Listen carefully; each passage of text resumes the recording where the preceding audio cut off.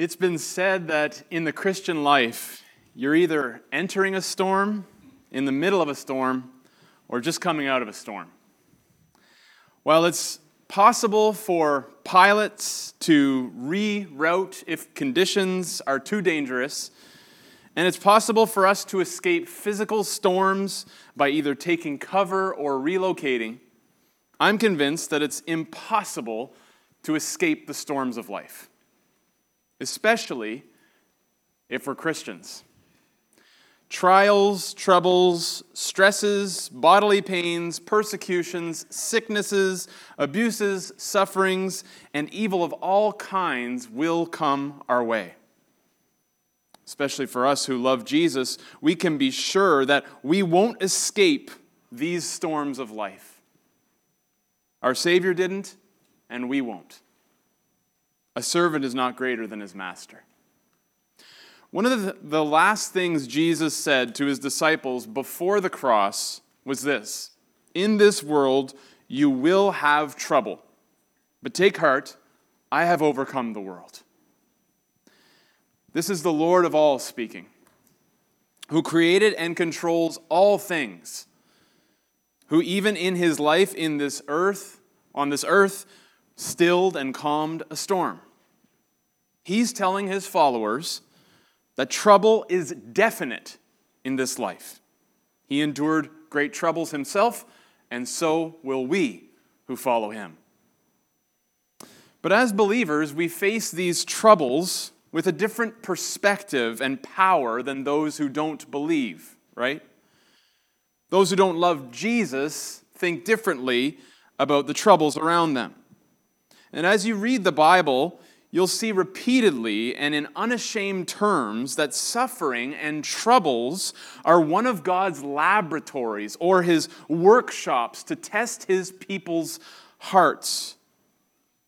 And God doesn't apologize for this. In fact, the one who controls all things is the one who even creates the storms in our lives for his good purposes. Isaiah 45, verses 6 to 7 says, this is God speaking. He says, "I am the Lord and there is no other. I form light and create darkness.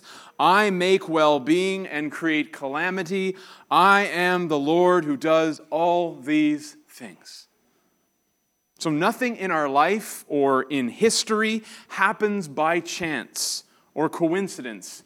No, not even the storms in our life. Our loving Lord is in control of all of these things too.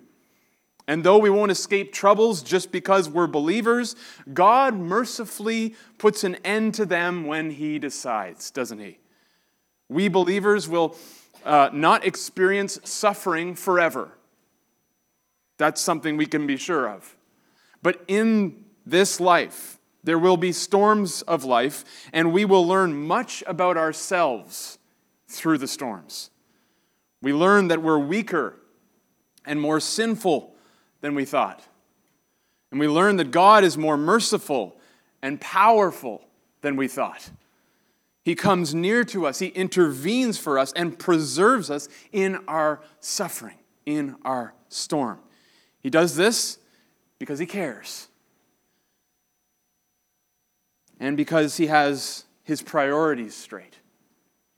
While we may prioritize convenience or comfort for our life, God brings and stops the storms in our lives because his priorities for us is this: character development, Christ-likeness. He wants us to become more like Christ. And he knows that this character grows best in and through the storms of life. That's the environment where Christ-likeness is built. So today I'd like to speak to those of you who are coming out of a storm. Because Psalm 116 is written by a person who has just come through a storm. And I hope his words give us language and vocabulary for the times that we're coming out of the storm. In this text, you'll hear the personal testimony of someone who has experienced God's mercy and salvation. And he responds with specific thanksgiving for specific mercies in his specific storm of life. It's a psalm that celebrates answered prayer through hardships. Now, lest you think that this text doesn't apply to you because you aren't through all the storms in your life yet, I think all believers can apply this psalm to themselves. And here's how. Have you, believer, experienced the Lord's mercy during a trial in your life? Has He ever rescued you from any sort of trouble? If you're a Christian, start with the way the Lord saved your soul. He is just and the justifier of all who believe in Jesus. He saw you in the misery of your sin, and He showered His saving mercy on you through Jesus. So as believers, every one of us has experienced the saving mercies and particular graces of God when we believed in Christ. The day you turned to God and trusted in Jesus' life, death, and resurrection was a day that you came out of the greatest storm in your life. The storm was called living under the wrath of God, alienated from Him because of your unbelief and your sin. But now, believer, you can give thanks because God has delivered you and showered you with mercies in Christ. And beyond that great salvation, fellow believer, I'm sure you can pinpoint and testify that God has in His kindness rescued you in many other ways. Well, if you've experienced God's deliverance and mercy in the storms of your life, then recall those troubled moments for a minute here. Recall those troubles for a moment. Think for a second about the specifics of your pain. Maybe you were abandoned by your parents at a young age. Maybe you suffered a terribly dark bout of depression. Maybe you have chronic illness or chronic fatigue.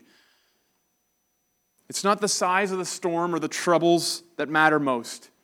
It's the fact that no matter how big or small those troubles were, since you belong to the Lord, you can be sure that He cared and cares about you in your troubles.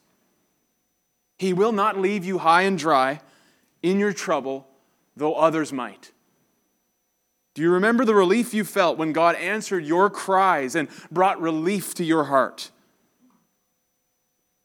Maybe you could hardly pray, but God knew what you needed before you asked. Keep those details in your mind during the sermon.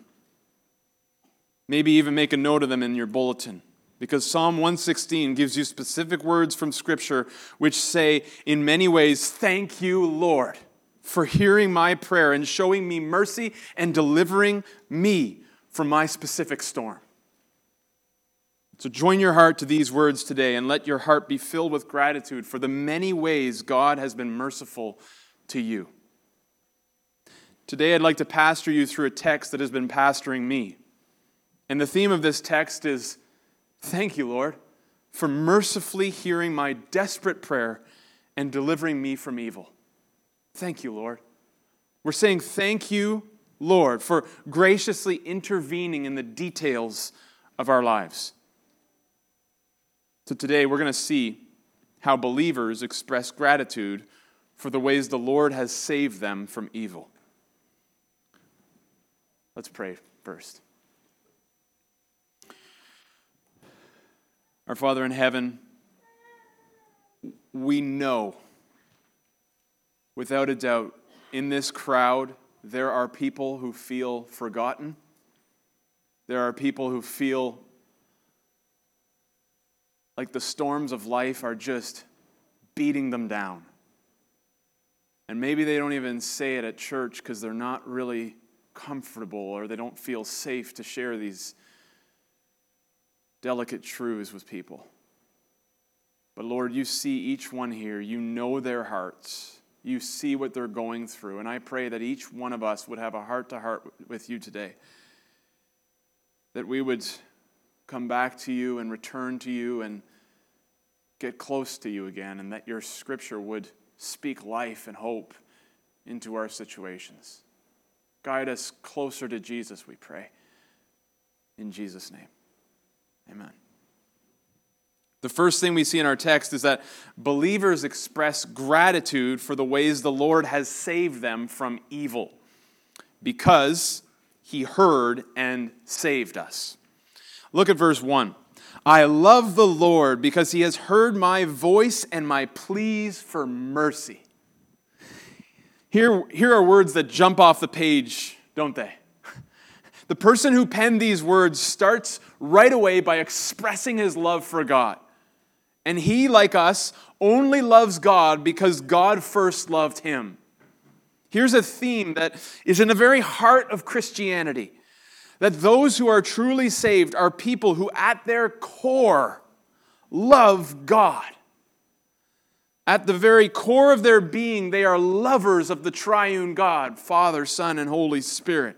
They have received his love, and they want to extend his love to others. Though the Christian life is easier said than done, the Christian life at its core is receiving and reciprocating God's love.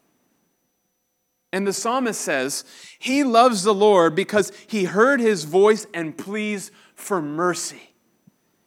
He heard his cries for desperation, cries of desperation. He sees and hears his people. This is what this tells us about the Lord. He sees and hears his people in their misery and in their suffering. And rather than walk away, he's drawn to them. He inclines his ear to them. And this goodness and mercy that God extends to his people is surely something that you've experienced if you belong to him. So let me ask you, do you belong to the Lord? Are you a believer? One of the best ways to know is to honestly answer this question. Do you love the Lord? Truly, from the heart. Do you love the Lord? Like the psalmist does here. If you're not sure, don't assume you do. Instead, start by reading the Gospel of John and see for yourself what kind of loving God the God of the Scriptures is. Fill your eyes and your heart with his love and see if you can say with the psalm writer, I love the Lord. I trust you'll find that he's far more loving and merciful than you ever imagined.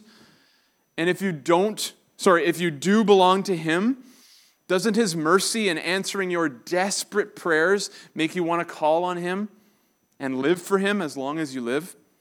That's how this person responds in verse 2. Because he inclined his ear to me, therefore I will call on him as long as I live. Now let's look at verse 3. The snares of death encompassed me. The pangs of Sheol laid hold on me. I suffered distress and anguish. Here we take a closer look at the trouble that this person was facing. Death had set traps for him, and the grave almost had him in a death grip. Trouble was outside, and stress and agony was inside of him. It seemed like there was no way to escape the trouble and anguish he was stuck in. He felt trapped. Have you ever felt like that? Trapped. What's the anguish you're facing today? What's the stress and the storm you're going through? What have you suffered? What are you suffering? Was there ever a time when your trouble was so serious and so desperate you didn't feel safe anywhere? You didn't feel you could tell anybody because they wouldn't understand. You felt like death was at every corner. You have a person who I believe can relate in this psalm. Watch what happens next. In the midst of feeling like they're trapped and there's death at every corner, verse 4, then I called on the name of the Lord. Oh Lord, I pray, deliver my soul. Here's the prayer that God answered. Here's the reason this man is so thankful in this psalm. Because in the stress, suffering, and storm of his life, all he could do was say, oh Lord, I pray, deliver my soul. No eloquence here. No long paragraph prayer. This is a one shot. Deliver my soul. A similar prayer for us would be, Lord Jesus, save me. Help. The stress was so great that all he could do was muster up a couple weak words of desperation. but the Lord is mighty to save. And what happened? What's the point of this psalm? The Lord answered him. The Lord delivered. The Lord rescued. The Lord saved. Now, fellow believer, insert your trouble. Make it personal. Can you testify that you too, like the psalm writer here, called on the name of the Lord in the storm of your life and He answered you with mercy? What was the situation? Can you testify? The name of the Lord. We called on the name of the Lord and He answered us in mercy. What is the name of the Lord? The name of the Lord represents all the qualities of God, the attributes of God. To call on the name of the Lord is to call on the very person of the Lord. Just as when we're wounded, we cry for relief, maybe from our parents or whoever's in the house, so when we face the storms of our life, we're to cry and run to the Lord to rescue us. Proverbs 18:10 says, "The name of the Lord is a strong tower. The righteous man runs into it and is safe." So, brother and sister in Christ, I don't know the details of your distress. God knows. You know. But take those details to Him right now. Write them in your bulletin. If you sense your weakness and desperation right now, you're going through a storm, you seem to be traps set for you at every turn. It's not looking good. You're trapped.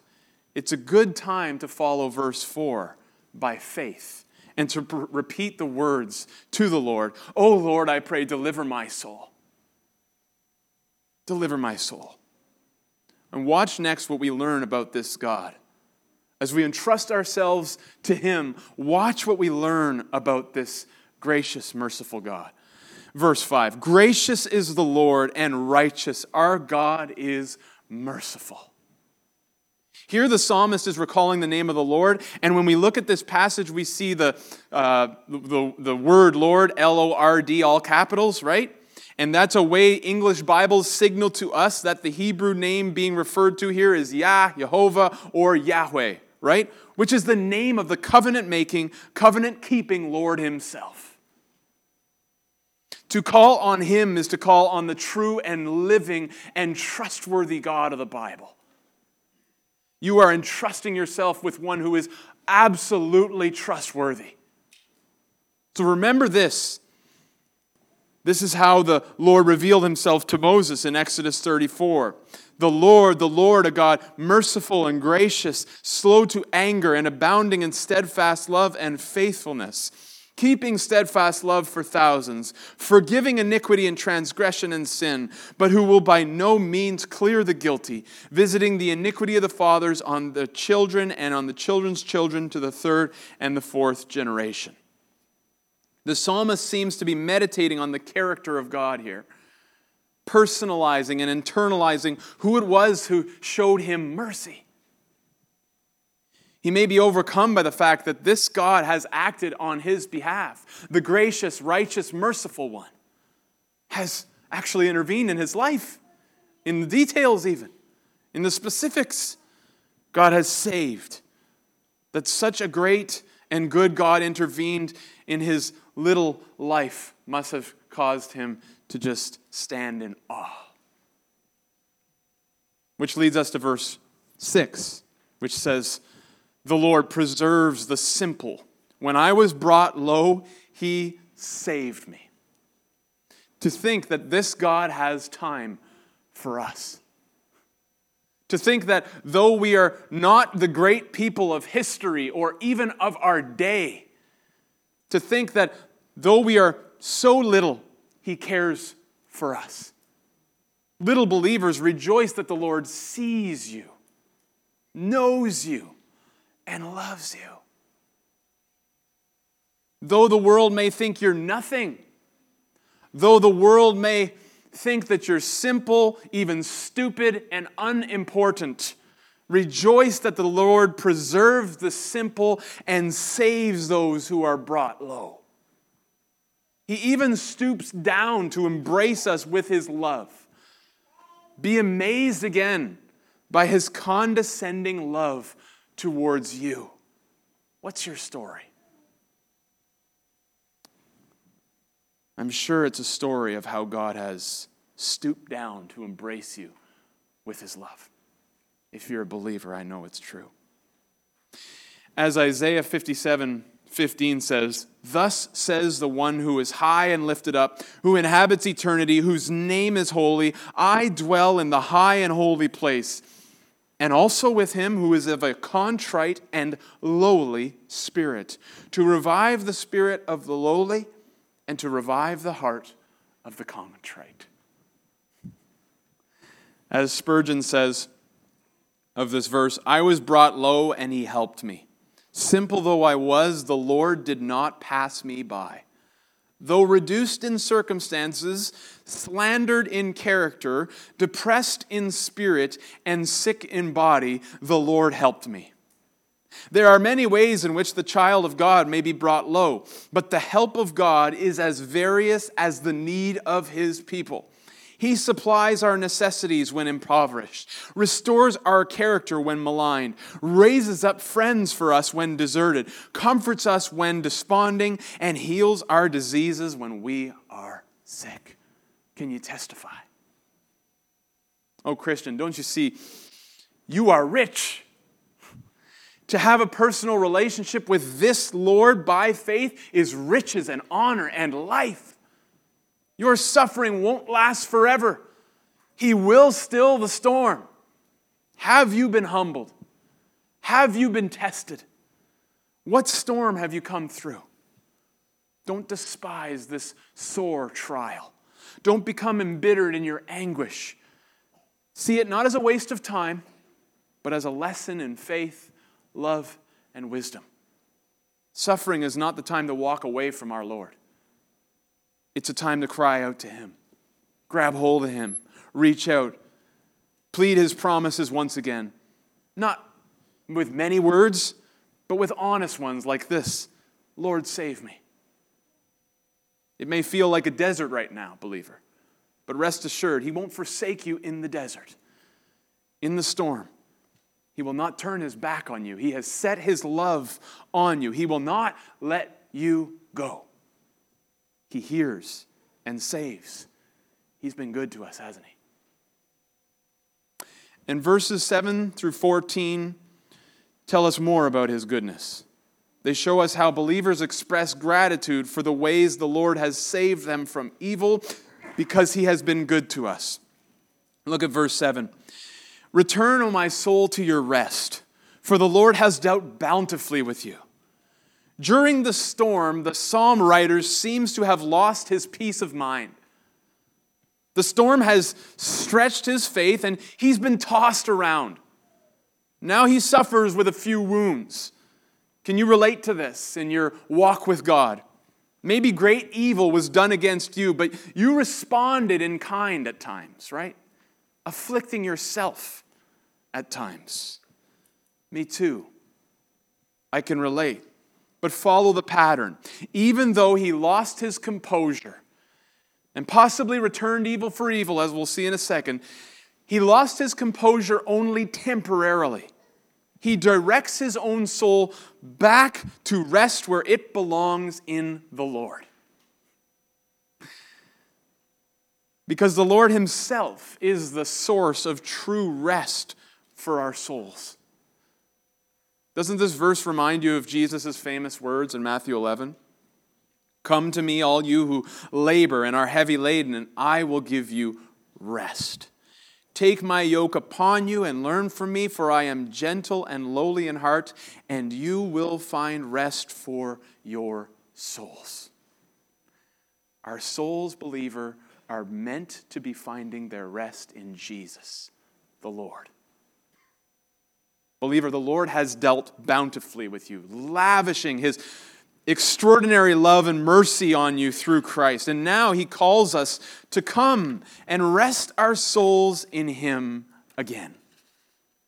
So have you been wandering, looking for rest elsewhere? Believer, lift up your head. Come back to the Lord. Rest your soul in him today. Return and turn again by confessing your sin and trusting his promise of cleansing again through Christ. As Charles Spurgeon says, Please pardon me for the old English. The Lord hath dealt bountifully with us, for he hath given us his Son, and in him he hath given us all things.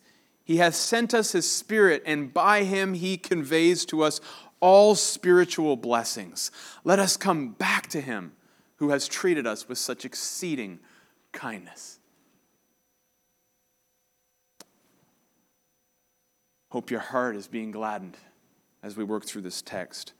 I'm going to give you some more reasons to come back to him as we continue. For example, look at verse 8. For you have delivered my soul from death, my eyes from tears, my feet from stumbling. The salvation this person has experienced is a salvation from the greatest dangers and sorrows of life, summed up as death, tears, and stumbling. As we look back at the Old Testament, we often see the salvation that God brings to his people comes in concrete terms. We see it in concrete terms like the Exodus. And yet we know these examples of salvation all point to the greater Exodus and salvation that Jesus would bring for his people. A total and complete salvation, which includes a transformation of our hearts by his Spirit, a resurrection and final deliverance from all evil one day. The evil inside of us and the evil outside of us. All this was accomplished through the Lord Jesus, who suffered like no other in our place. And if you've trusted in the risen Jesus to save you from sin, you've been saved by the true God to live for him now. And verse 9 refers to that. I will walk before the Lord in the land of the living. So my deliverance, my salvation, leads me to live a different way. It leads me to live for the Lord who is my salvation. A person's walk is another way the Bible refers to a person's life or their lifestyle. The psalm writer says, I love the Lord. You've saved me, and I'm going to live for you now. But as we know, the walk is a lot harder than the talk. To live for Jesus every moment of every day, walking before him, is a task that we must admit is probably a lot harder than we realized. It means we're recognizing that he's with us every moment of every day, which means we're living our very lives in front of Jesus, in front of his eyes, in front of his gaze, which also means we're constantly being observed by our loving Lord. And in any given moment, the desires, decisions, and choices that we make are either moving away from him or towards him, because we walk with the Lord, before the Lord. We're either walking closer or nearer to him. We're creating more distance, or we're closing the gap and walking closer with him. Think about it. Well, it's springtime now, and since the weather's been nice, my wife and I have picked up walking together again. How many of you like to go for walks? All right, excellent. It's the season to go for walks again. And it's been fun to go for a walk again with my wife, and it's good for our relationship, it's good for our health, and even our stress levels most days. Walking and talking with someone who loves you and cares for you is a real blessing. And as I got thinking about walking, I started observing the many people that go for walks in my neighborhood. I live very close to a dog park, so I've learned a few things about walking. It seems to me that walking is reserved for friends. Maybe there's exceptions, but generally speaking, walking is something you do with a companion, with someone you like. In my neighborhood, I see people walking with their dog, man's best friend, right? I see couples and friends walking together. I sometimes see families walking, but usually they're off a little faster than a walk. They're trotting. And so far, I've never seen enemies walking together. Because normally we walk with people whose company we enjoy, right? We love to share our lives with the people we walk with. It's common sense. Well, this physical analogy also gives us a picture of what walking with God is like. When we walk with someone, we're sharing our life with them. The same is true with our God. When we walk with him, he shares himself with us. He shares his very life with us.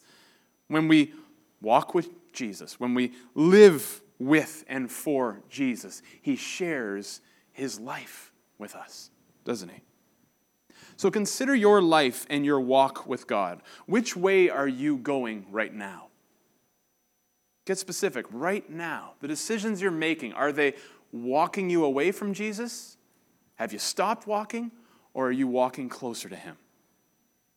Over the last week, have you been walking with the Lord, or have you stopped? Are you living for him or someone else?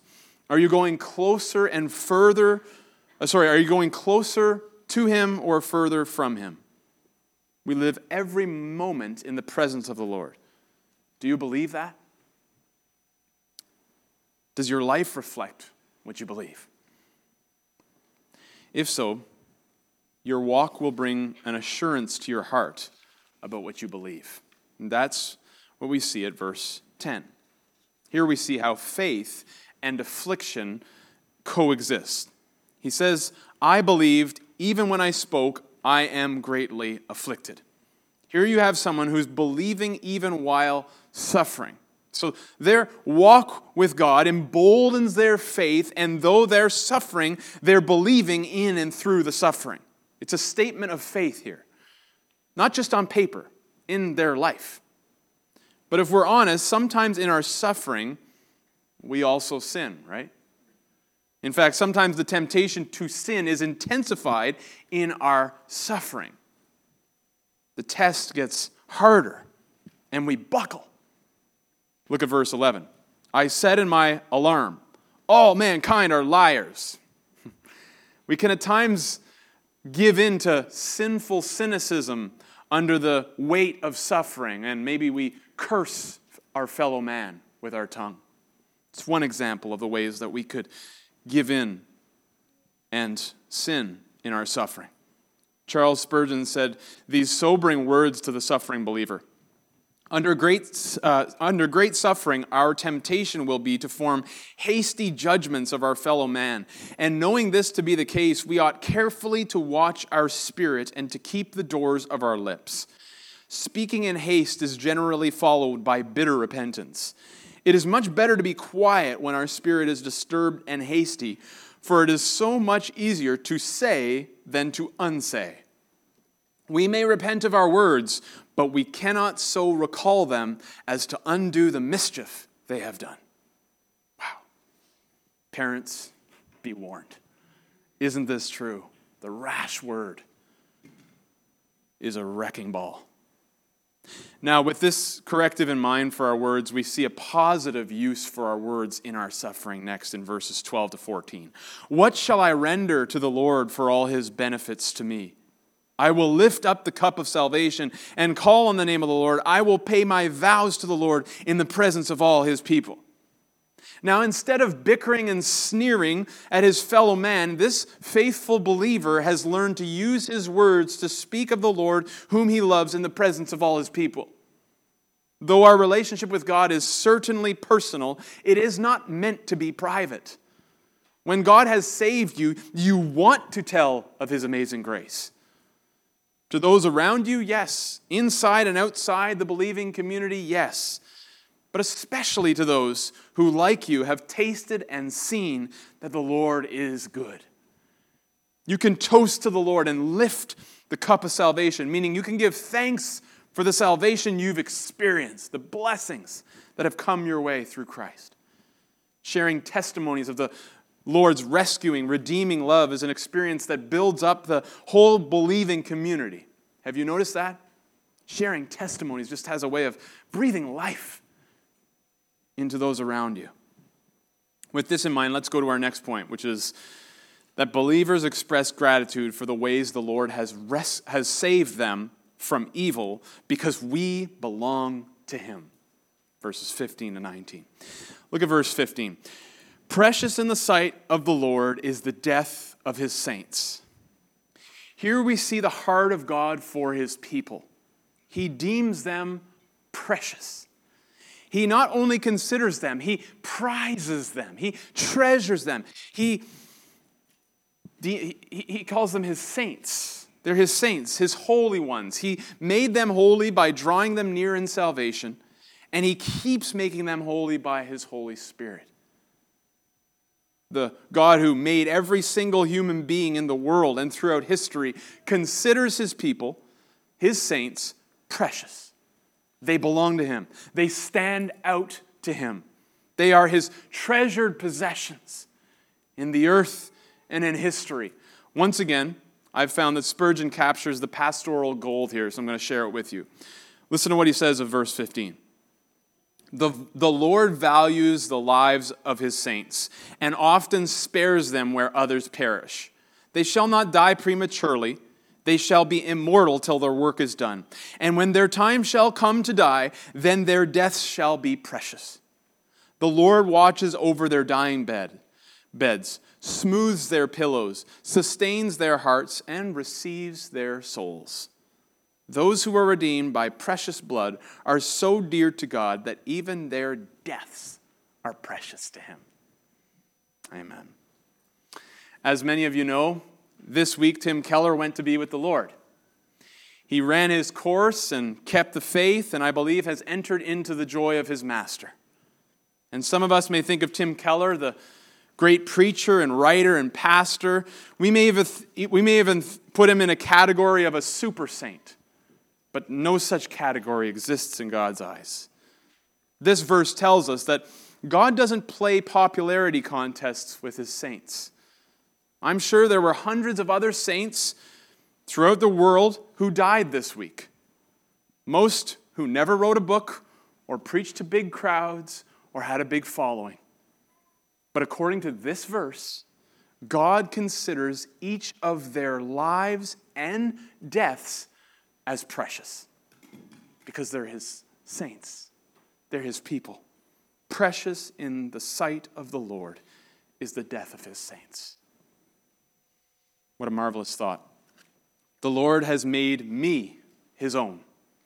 I was bought with a price, the precious blood of Christ, and I belong to the Lord forevermore. In my life and even in my death, I am his. Look at verses 16 and 19. O Lord, I am your servant. I am your servant, the son of your maidservant. You have loosed my bonds. I will offer to you the sacrifice of thanksgiving and call on the name of the Lord.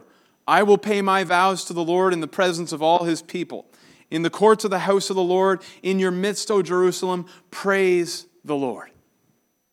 Here you can really sense the words piling up in a crescendo of thanksgiving. He's grateful to belong to God. He's grateful to be his servant. He's experienced his saving deeds of breaking the chains and loosing the bonds that held him down. Whether physical or spiritual, we know that God is the one who stopped the storm for this person. And now it's time to respond and thank God for it. He's ready to make vows to God, setting in stone that he will live for him. He's calling all of God's people in the courts of the house of the Lord, the temple, to get closer to the Lord now and sing praises to him. He finishes by saying, O Jerusalem, the believing people, praise the Lord. And church, we can make this personal by joining in and saying, praise the Lord. About a month ago, I took a week off for vacation. And on my Sunday, my family and I decided to go to a different church, since I don't get to do this very often. And after the service, my family went to a local chip truck to get some lunch. It's called a healthy lunch. And while I was waiting in line at this chip truck for my poutine, I heard the staff talking. And the conversation interested me because one person said, who goes to church? You know, like kind of, who does that, right? That was the sentiment. And then another person answered saying, I used to go to church, but then life happened. And hearing that, I thought, man, I wish I could speak to her about the Lord. I didn't. Maybe one day I'll have an opportunity to. But if I had a minute to talk to her, I'd say this. Thank you for opening up about your life. It sounds like you've been through some hard times. Some storms, maybe. I hope you don't get the impression that church is only for those whose lives are neat and tidy. I want you to know that just because life happened to you, it doesn't mean you need to leave God or His church. The church is a group of people who love God even when life happens. And you're welcome to join us as we do. Well, I hope today you've seen that the Bible is far from a religious textbook. It speaks right into the storms of our life with words of faith, hope, and love. As believers, we know life isn't neat and tidy. We need the Lord to cleanse us from the messes we make and the messes we're in. We need the Lord to calm the storms, whether we're going in the middle, or coming out. But I hope that Psalm 116 has given you words to speak and pray by faith when life happens to you, especially when you consider His intimate care for you on the other side of the storm. I hope your heart's been filled with gratitude for the way the Lord has saved you from the evils and storms of your life. And I hope as you recall the details of your life and the many mercies God has tailored for you, you can say wholeheartedly with the psalm writer here, I love the Lord. So can we close together, church, by saying that? For those of you that believe it, I love the Lord.